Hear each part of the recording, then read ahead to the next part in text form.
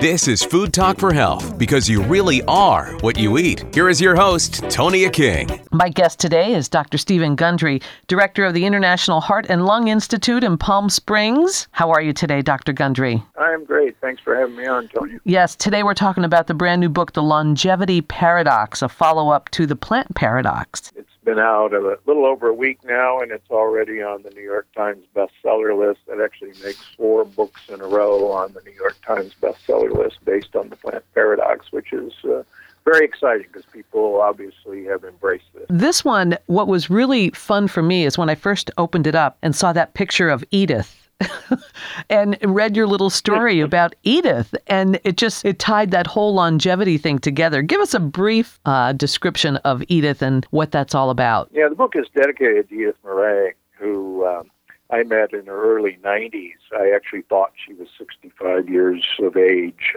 She wore 3-inch heels, had the most beautiful head of hair. In her picture graces the book. She passed on. We're 2 months shy of her 106th birthday. Wow. And the picture in the book is her and me when she was 105 and a half in my office. And she basically went to sleep 2 weeks before her 106th birthday, but she was walking her Pomeranian in her 2-inch wedged heels really up until the day she passed. And I think that's really what most of us want. We like the idea of living a long time, but we don't like the idea of what that looks like as we look forward and see, people in a nursing home, having 2 or 3 hip or knee operations, having bypass or stents, and maybe not remembering things very well. And that doesn't look very good. And that's the paradox of longevity. I'm a baby boomer, and baby boomers, number one, thought we'd never get old. And it turns out baby boomers are actually sicker on more medications and have had more procedures than our parents had at that age. And that's really scary. And this book is actually steps to stop all that and reverse the process. Well, I love the byline, how to die young at a ripe old age. That does say it all. Yeah, I mean, the whole book looks at centenarians, people over 100 around the world, and the commonalities that those people have. And the fascinating thing is the one thing that stands out from all of this research, some of it mine, is that the gut microbiome, the bugs that live in these people's guts, are diverse, and they are actually well quantified. And if you look at 105-year-old people who are thriving around the world, they have a gut microbiome, a collection of bugs, that's virtually identical to healthy 30-year-old people. And the whole book is, okay, we know who these bugs are, what they like to eat, and how to cultivate them. It's basically a gardener's guide to growing a good set of bugs that are going to keep you young until a ripe old age. I really did enjoy reading the book about the bugs, and it was kind of creepy at first when you started talking about the skin, how our skin on the outside might reflect what is going on the inside of our guts. It's really fascinating.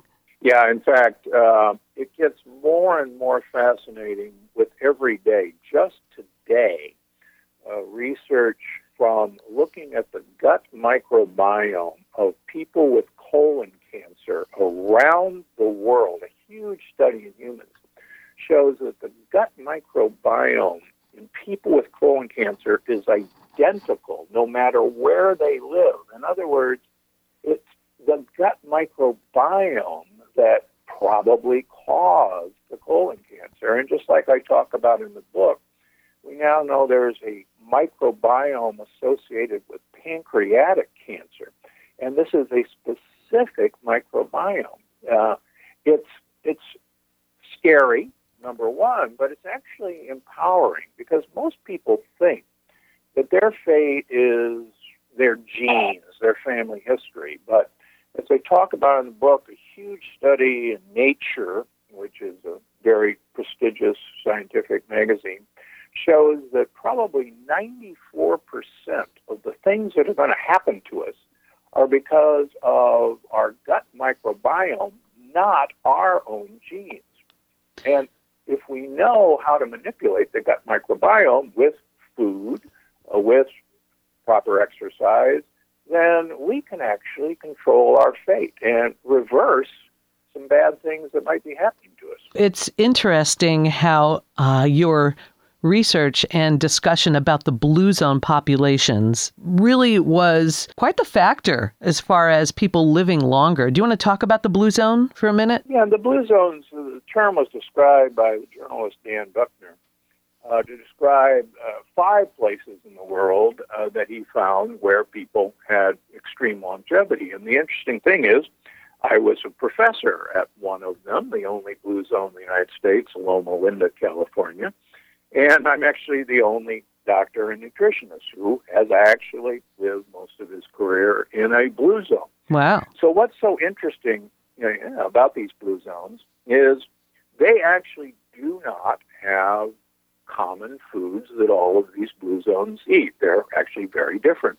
But what they do share, the universal factor in all these blue zones, is they eat very little animal protein.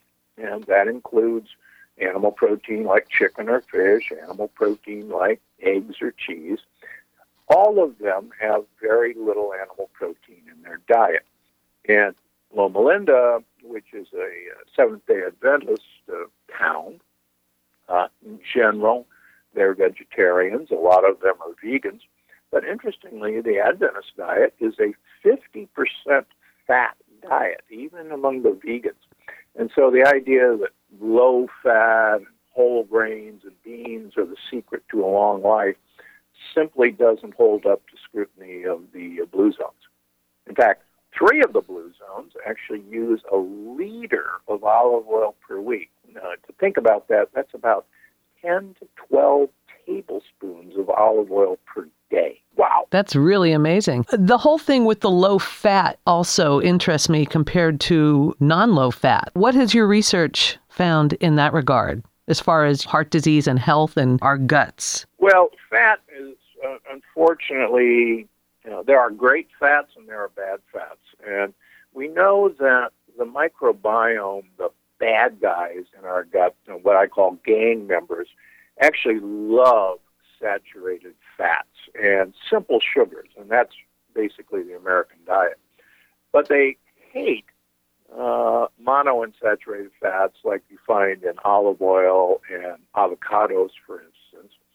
And they love complex sugars, what are called resistant starches. And these things really actually define the blue zones as well. One of the neat things about olive oil is it contains what are called polyphenols. And for people who remember that, just think of polywanaphenol. Polyphenols are they're plant compounds that we now know actually change the behavior of gut buddies. And there's some compounds in olive oil that actually make brain cells grow oh my as we goodness. get older. Wow. Yeah. So drink your olive oil. How about the red wine? That's where I want to get my polyphenols from. I thank you for bringing that up. In fact, red wine has some fascinating polyphenols that, among other things, the Cleveland Clinic has shown that red wine, the polyphenols in red wine, olive oil, and balsamic vinegar actually prevent a very harmful substance to be manufactured in our gut that can damage our blood vessels.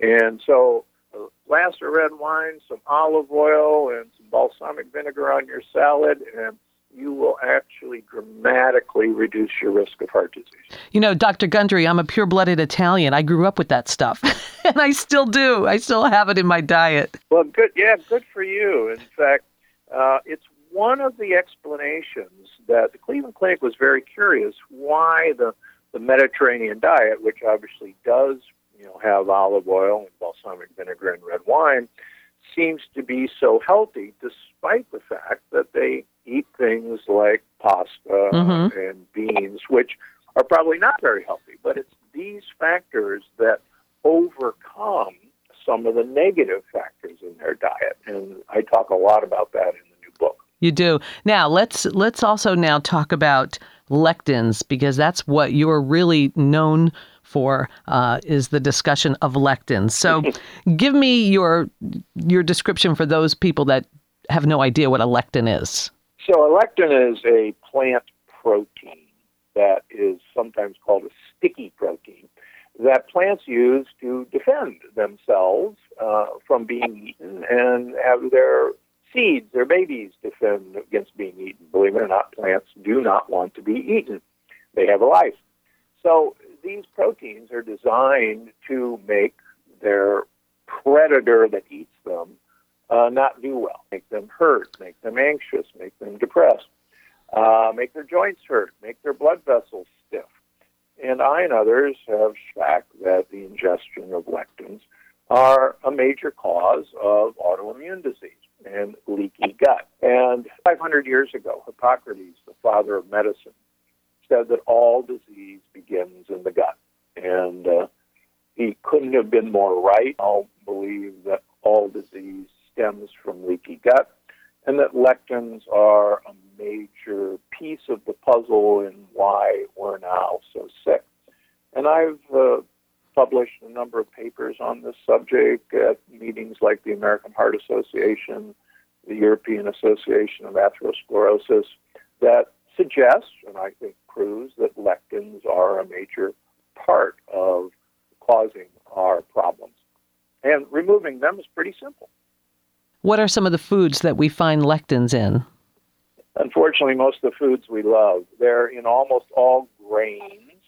Gluten is a lectin, which is in wheat, barley, and rye, and it's also in all oats, whether it says gluten-free or not.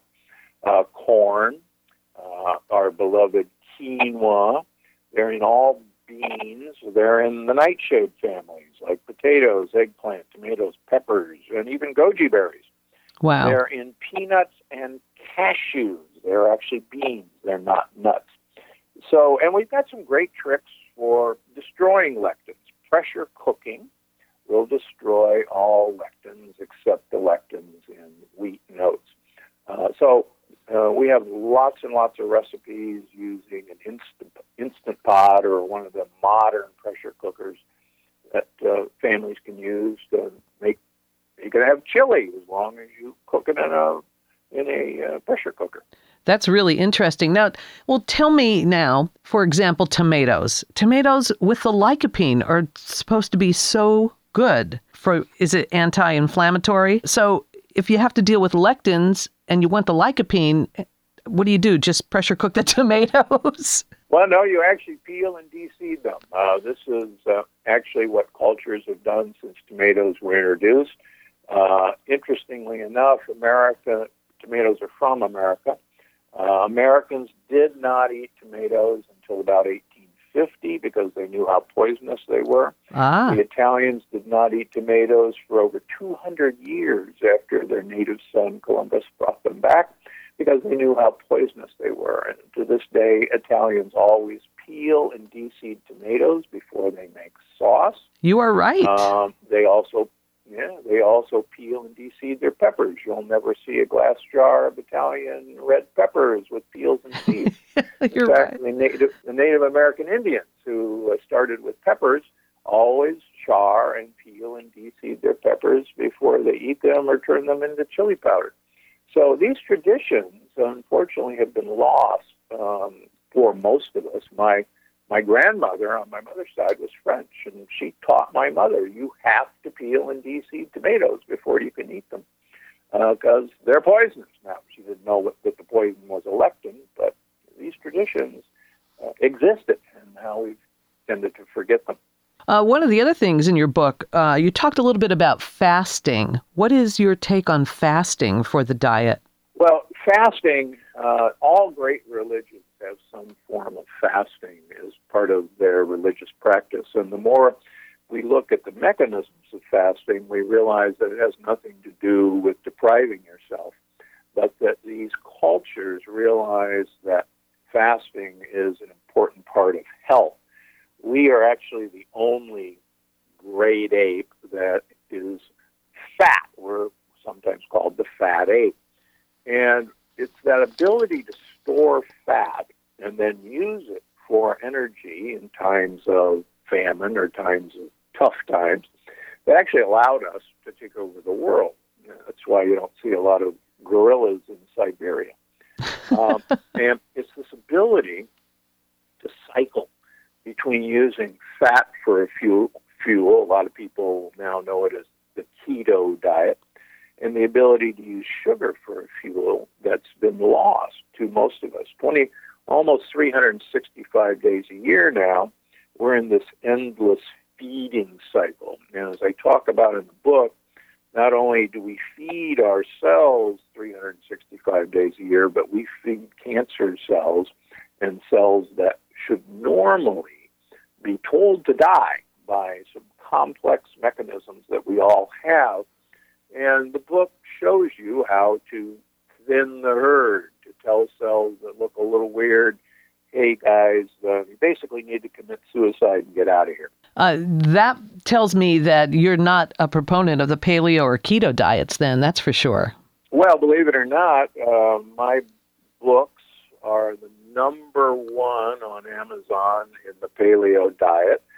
They're usually number one in the keto diet. I have a keto chapter in all my books. But the problem with most of the paleo and keto diets are they are not actually high-fat diets. They're high-protein diets. And as I talk about in the book over and over and over again, it's protein that actually ages us dramatically. So I'm all for people eating an 80% fat diet as long as that fat is primarily olive oil. In fact, one of my favorite sayings is, the only purpose of food is to get olive oil into your mouth. That's great. And I think you briefly mentioned sugar. It's so bad for us, and we can get sugar out of fruit. Is that true? Yes, we have to understand that this was a lot of my research that went into my first book, Dr. Gundry's Diet Evolution, was that great apes only gain weight once a year during fruit season. And as amazing as it is, fruit only ripens once a year in the jungle. And great apes used fruit to gain weight for the time when there was less food. And in fact, orangutans, the female only becomes in heat, ready to get impregnated after the end of fruit season when she gains weight. So we've forgotten that fruit is actually fairly harmful to us, and I talk about in the new book how the sugar in fruit called fructose actually damages mitochondria, the little energy organelles in all of our cells. So there's nothing wrong with having fruit, a little bit of it, in season, but there is no such thing in the real world of 365 days of endless summer. And unfortunately, that's what's happened to our society. We're always in summer. I think all of this reverts around a lifestyle about how we eat, how we sleep, how we exercise and take care of our bodies, right? Yeah, absolutely. And the book goes into, how we should eat, prior to going to bed, how we should exercise. If you look at the blue zones, all blue zones actually live in hilly communities. In fact, my community, Loma Linda, means beautiful hill in Spanish. And these people walk up and down hills all of their lives. In fact, I profile my great-grandmother who lived just short of her 100th birthday in a 3-story house her entire life, and her bedroom was on the 3rd floor.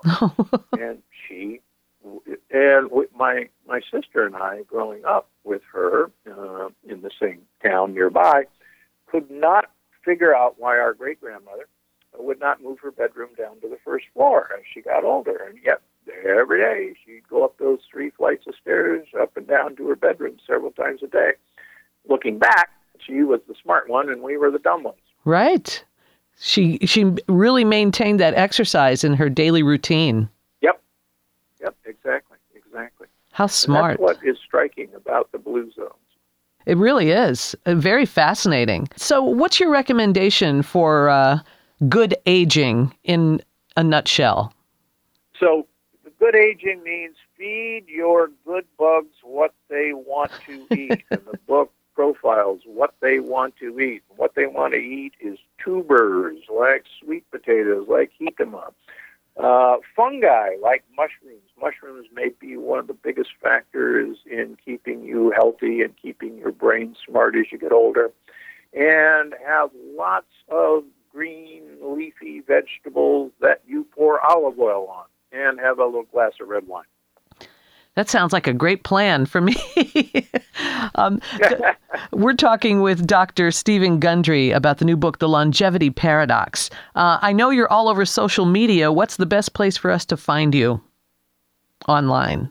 So you can find me. Well, you can find me at drgundry.com. You can find me at gundrymd.com.